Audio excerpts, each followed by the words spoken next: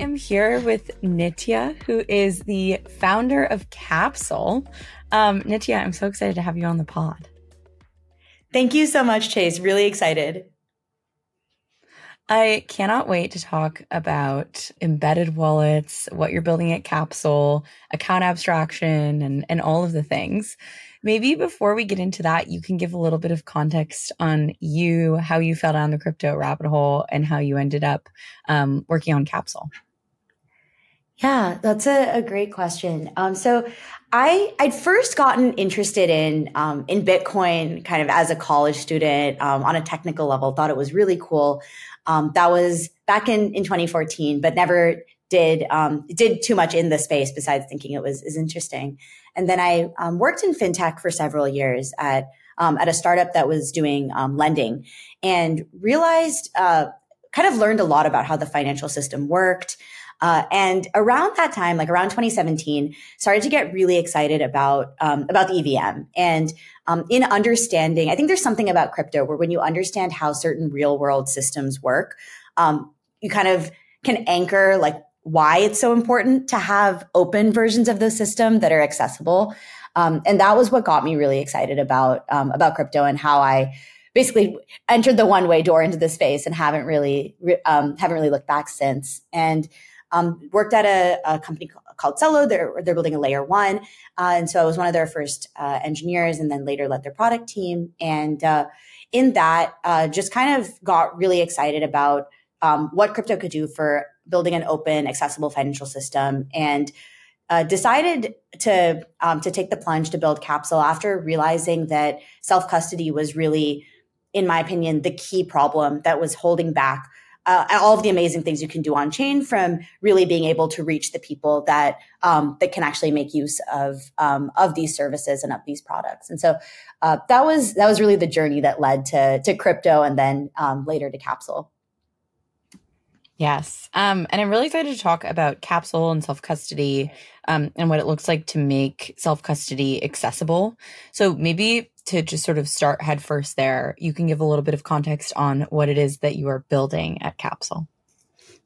Absolutely. So Capsule is building cross-app embedded wallet infrastructure, and that's a bit of a mouthful. But really, what the way we think about it is, in crypto, we've had wallets for forever, right? Since the beginning of crypto time, and one of the things that's great about wallets is that when you have a wallet that has, your assets in it, your ENS name, all of the kind of identifiers and value that is important to you, you can take that anywhere you want across applications that are blockchain aware.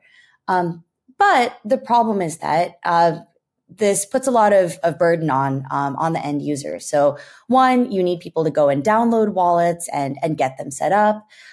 Two, there's a lot of fear in using in signing certain types of transactions, a lot of risk of things like scams, phishing, et cetera, and basically just places a lot of the power user type of responsibility on the really broad group of people that we're hoping will use crypto.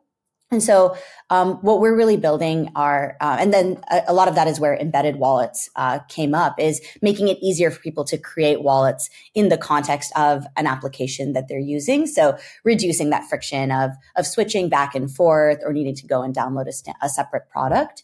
What we're doing with Capsule is bringing together the best of both worlds. So that interoperability and portability of being able to generate assets or get something in one place and then bring it with you across the internet, without needing to necessarily go and take all of the onus on yourself as an end user around things like self-custody, or needing to be really careful about inspecting all the transactions you're signing, removing a lot of that to make portable wallets more accessible to everyday people. Yeah, I think this to me is like such a huge part of what's going to need to exist as infrastructure in order for consumer apps to actually succeed. And so I guess I have an understanding of how like Privy and a few other embedded wallets do these things, and how they handle like basically the creation of a private key.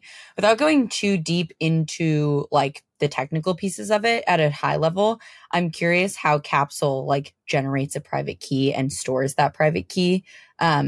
Yeah. I feel like there's this interesting balance between security and accessibility, particularly when we think about these like much more consumer centric wallets, like what you're building with Capsule.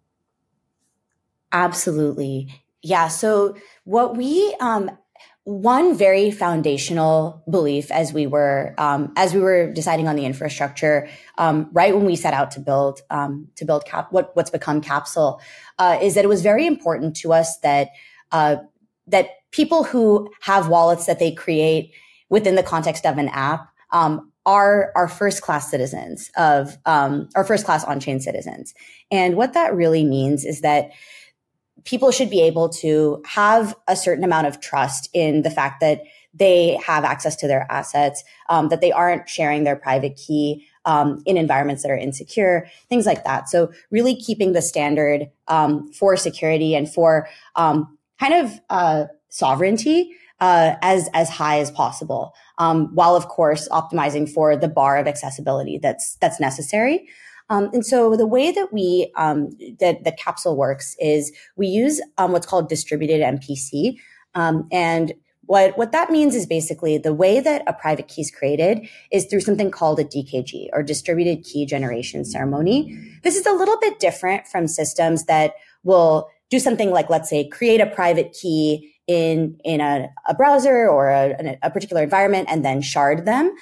What instead happens is multiple parties through a multi-round communication protocol in a distributed way arrive at a shared secret. And that shared secret is the private key in this case.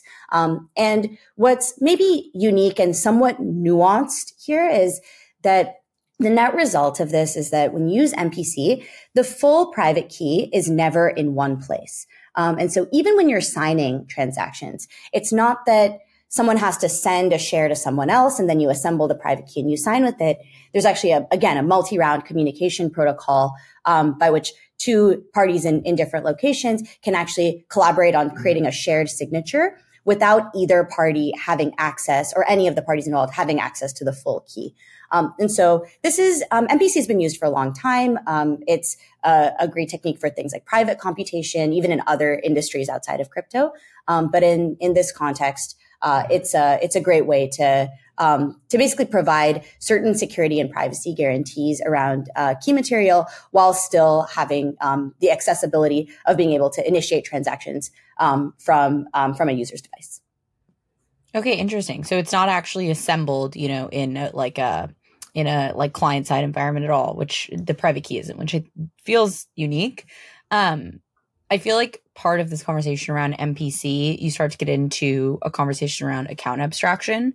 And I think it's funny because like the embedded wallet conversation isn't obviously linked to account abstraction for a lot of people, but it feels like the natural evolution of embedded wallets being these like sort of cross-chain identities, cross-application identities, moving into something that becomes like a more abstracted account feels very natural.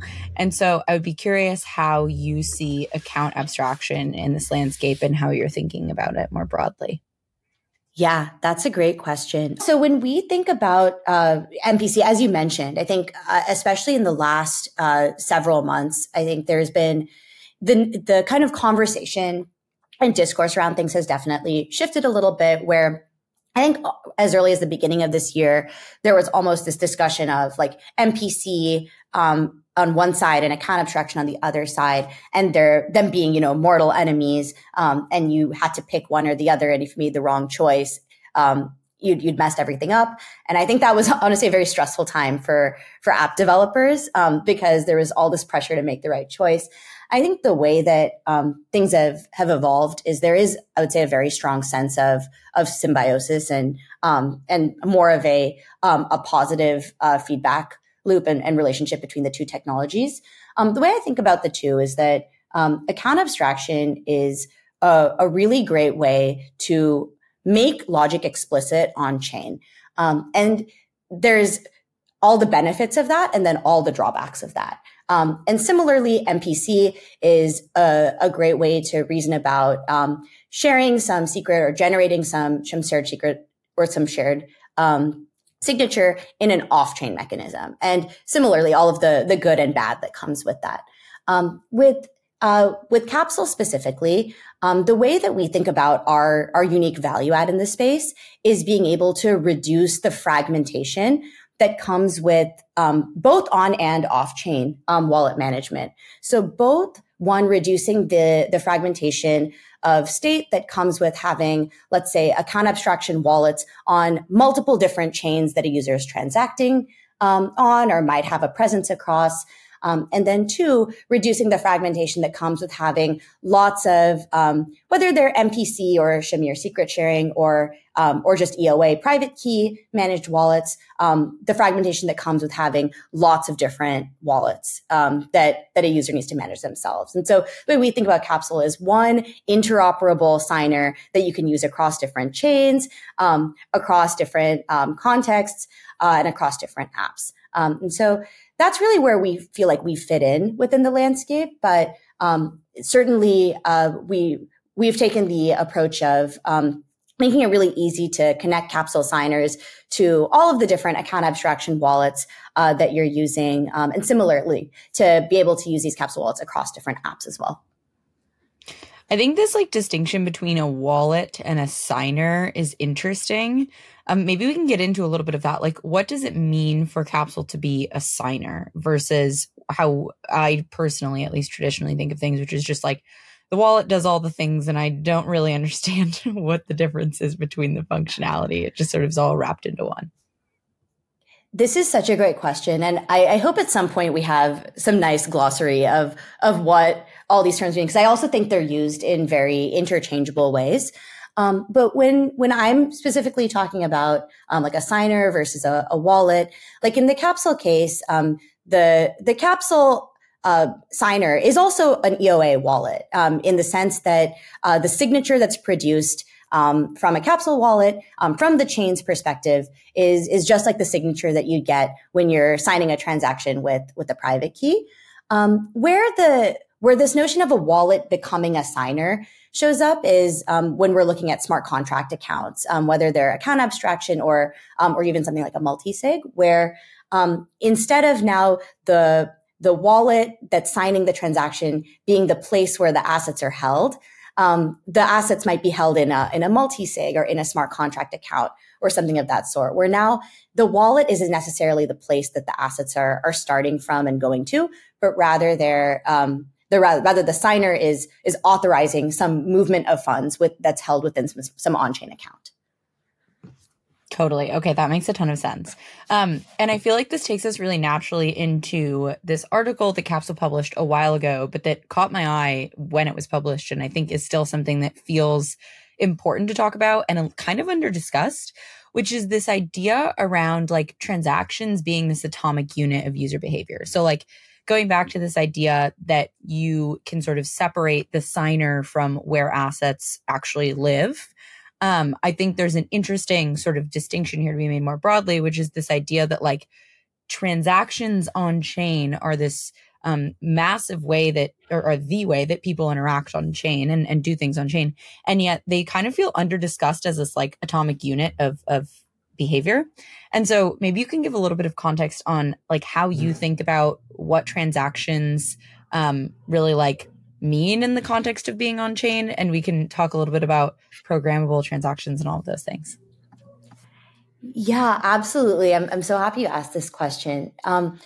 With this almost, there's a little bit of a almost philosophical tangent I can go on around this, where when we think about Web 2 and how we kind of commit any sort of state change or we reflect any change in one place or another, what we do, let's say I go on Twitter or wherever and I push a button and then something gets published. That is the Web3 equivalent of that is a transaction. That's the way that we reflect any sort of update of state, any sort of intention to do anything. It's a transaction. And I think what I see as the fundamental difference between Web 2 and Web 3 in terms of an interaction perspective is that in Web 3 based systems, generating a transaction is something that is special in the sense that it isn't something that you just trust the application to execute for you in the background.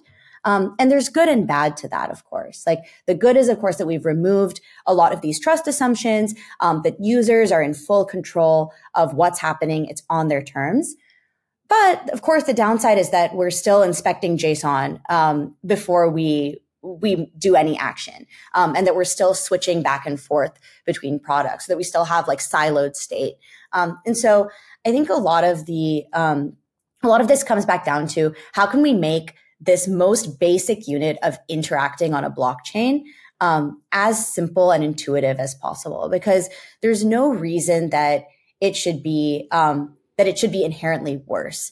And I think it's just that the assumptions around it are all very different, where once you start to examine, okay, what are the trust assumptions I'm making in a wallet that's embedded within an application versus, let's say I'm using a standalone wallet that's using like an RPC endpoint. Like, who am I trusting at every step in that? And so, yeah, that's really why we think how we think about it, and we think about our job as basically to make that role of creating a transaction and putting it where it's supposed to go as simple as possible.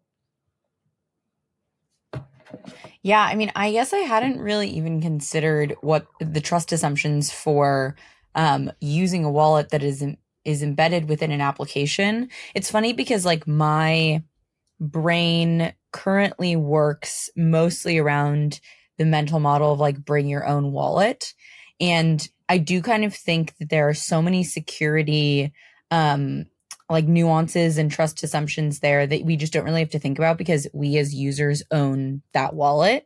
And like, yes, signing transactions that are malicious and phishing and all these things are still big issues, but it does create this like very clear distinction. Whereas when you start to move into embedded wallet territory, that does introduce new concerns around like what it looks like to trust the application that you are using. I'm curious how you think about navigating that and what it looks like to, keep users safe while also making it, closer to like a login with Google type of experience. Absolutely. Yeah. The way that I think about it personally is that because of the way the space has evolved, there are certain trust assumptions that we take for granted. For example, we don't all run our own Ethereum nodes and send transactions there. We use RPC endpoints. We trust the wallet software that we use to accurately represent an outgoing transaction. There's already all these trust assumptions that exist. I think the real power of crypto is that you can verify those trust assumptions and that they're explicit. And so the way that we think about that is even because what we allow is for these embedded wallets to then be cross app, which even introduces additional parties in this system of trust, where we view our role as being a clear and transparent communicator of those trust assumptions, and as also being accountable to those trust assumptions being verifiable on chain. And so that's really how I think about our role in this system as Capsule is being able to accurately portray the information around, let's say, what an application is doing with the user's embedded wallet, what an application might like to do, and clearly communicating that, and then being accountable to that being verifiable on chain. Interesting. Okay, that makes a ton of sense. I guess the other interesting thing where I think you have this like unique point of view and maybe new dynamic added in is also this idea, and I loved this from the programmable transaction sort of piece. So I will just read it directly, but it's basically, it was wallets are still the only products that can write data to the chain, but because their responsibilities scale with the complexity of the space, they're not flexible enough to write in intuitive and expressive ways. And so beyond this sort of security concern and perspective, there's also this element of like, what is possible and how expressive can these wallets become? And so I'm curious for you at like a very high level, what do you think the like 5 to 10 year vision is for how wallets should like evolve basically to become these more expressive and intuitive tools? Yeah. Oh man. I'm honored that you read that blog post. Like the way I think about it with wallets is that imagine if we had one product in our everyday lives, and we needed to have that physical product with us to do any sort of action in any database. And it's not even a physical product. It's like it's a key. And if you lose it, you're a goner. And you need that key to send an email or to send something else. Like, this is only possible if this works across different apps and different contexts. Whereas the challenge with having all of that sit within one single application is, now imagine, even if I'm that app builder that now needs to make it possible to send an email and also to send a tweet and also to do my taxes, like all of this, that explosion of complexity, there are different roles. So the way that I think about it is that a wallet is just a power to write data to the chain. And what we view ourselves as doing, and this is maybe why I'm a bit biased, but the place that I think we need to go as a space is to where this ability to write data to the chain on my behalf is something that I should be able to give any application, revoke at any time for any application, modify. Applications should be able to request that from me. I should be able to accept or reject it or change the guidelines around it. But ultimately, what crypto does is puts users at the center. And what we need to be able to do is to make it easier for people to move their information and bring it with them across the different places that they go.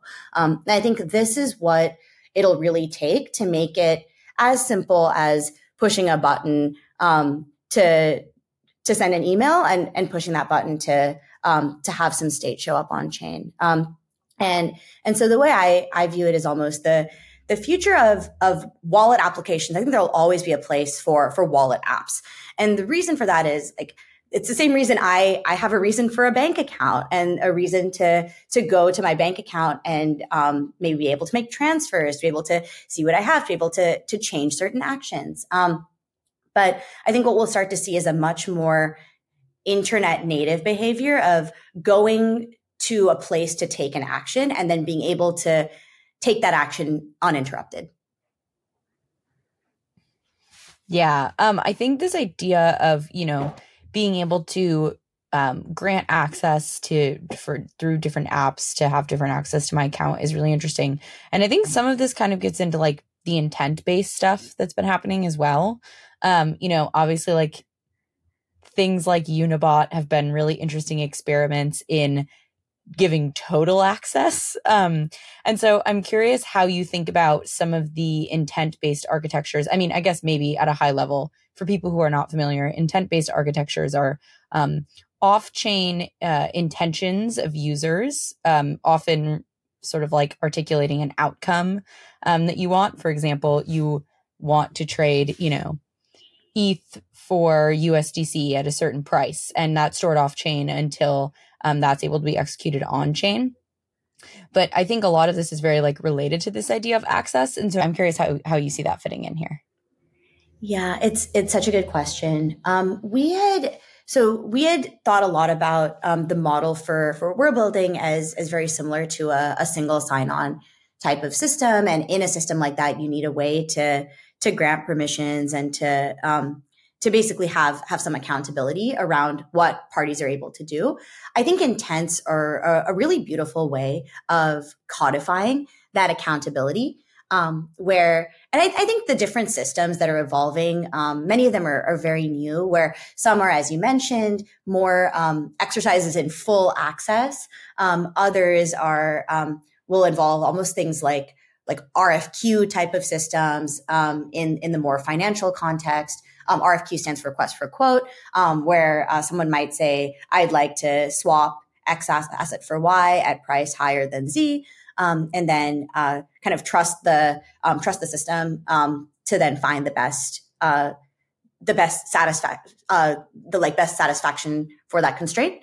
But I think we're all talking about the same thing in my view, which is that in order for crypto-based systems to evolve beyond where they're at today, and to be very clear, that's us sitting at our computers, pushing buttons every time we need some state change to happen. In order for us to evolve beyond this very primitive interaction, we do need to start to explore what the different trust assumptions are that we're making at every stage in the process, and explore what it would look like to make modifications to them. Let's say giving one party the ability to control the path to do a swap from one chain to another, for example, or to allow, maybe in the future, allow a party to decide which L2 to publish some information to. But I think as we start to relax these constraints, we start to make it a lot easier for people to think about blockchains as more of a tool, as opposed to the really big in your face kind of thing that we have to interact with in such explicit ways to get things done. Totally. Yeah, it's so interesting because, of course, I think when people are updating or changing things in Web 2, we certainly acknowledge that something is in action, but because the onus is not placed on the end user to verify the thing, there's just so much less responsibility around it. Similarly to, the difference between liking a tweet and having to sign on a Web3 social network in order to like something, which I'm not sure. I don't think that's the state of affairs on Warpcast or anything like that. But in any case, it is interesting because this updating of the chain is just a lot more of a lift for end users until, to your point, we're willing to revisit some of our trust assumptions and maybe reorient and restructure some of these traditional Web3 flows for user signatures and transactions. You're exactly right. I think actually the Web3 social networks are a really great example of this, where if you're using a Web3 social network, and I think this is maybe a rough approximation of how many of them work today, but we either need to have a separate key or a separate wallet that is embedded within that application, so that you don't have to context switch to sign transactions, or you have to bring your wallet with you and then back and forth switch transactions or switch between apps to sign, to really record any state management. I think there's a lot of really great work being done to smooth the UX there. But I think that Web3 social is actually a really great kind of indicator of these trade-offs, because I think nowhere is it more present than when you're, as you mentioned, when you're liking a comment or liking a post, that this different interaction paradigm, that's where I think it's the most clear. Totally. Yeah. I guess, something that's interesting more broadly is, of course, when you're thinking about Capsule, you're thinking about building better consumer experiences. I think I always respected the work that Cello did in the ecosystem around really making these things usable for people globally. And so I'm curious from your perspective, as you look more broadly at the ecosystem, as you think about what it means to bring consumers into the space and on chain, where do you see the ecosystem evolving? What do you think is most exciting?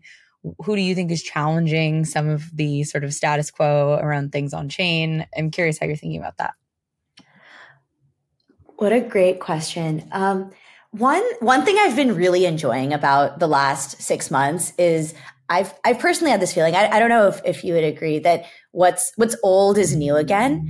And I've seen this in the context of more stablecoin use cases being exciting, more things around even lending and peer-to-peer use cases, even stuff around and even just a lot of fun pure social consumer experiments, where I think a lot of that is in some ways, especially on the more stablecoin type of use cases, a lot of the stuff that we've always thought blockchains would be really well suited for are now a little bit easier to bring to people. And I think that's because of both innovations in things like fiat connectivity and Rails, as well as, of course, cross-app embedded wallets. And so for me, what I'm excited to see is what that next iteration of certain types of use cases looks like. And I'm also really excited about kind of us getting to a point where I don't know if you feel this way, but I think we talk about crypto a lot as something that we have to bring up to the same level as Web 2. And personally, that's always challenged me a little bit, because if at the end of the day we just make a system that's exactly as good as Web 2, I don't think we've really succeeded. And so what I am really excited for is, and hopefully this coming year and beyond is when we start to see this happen, is for us taking advantage of the unique benefits of blockchains.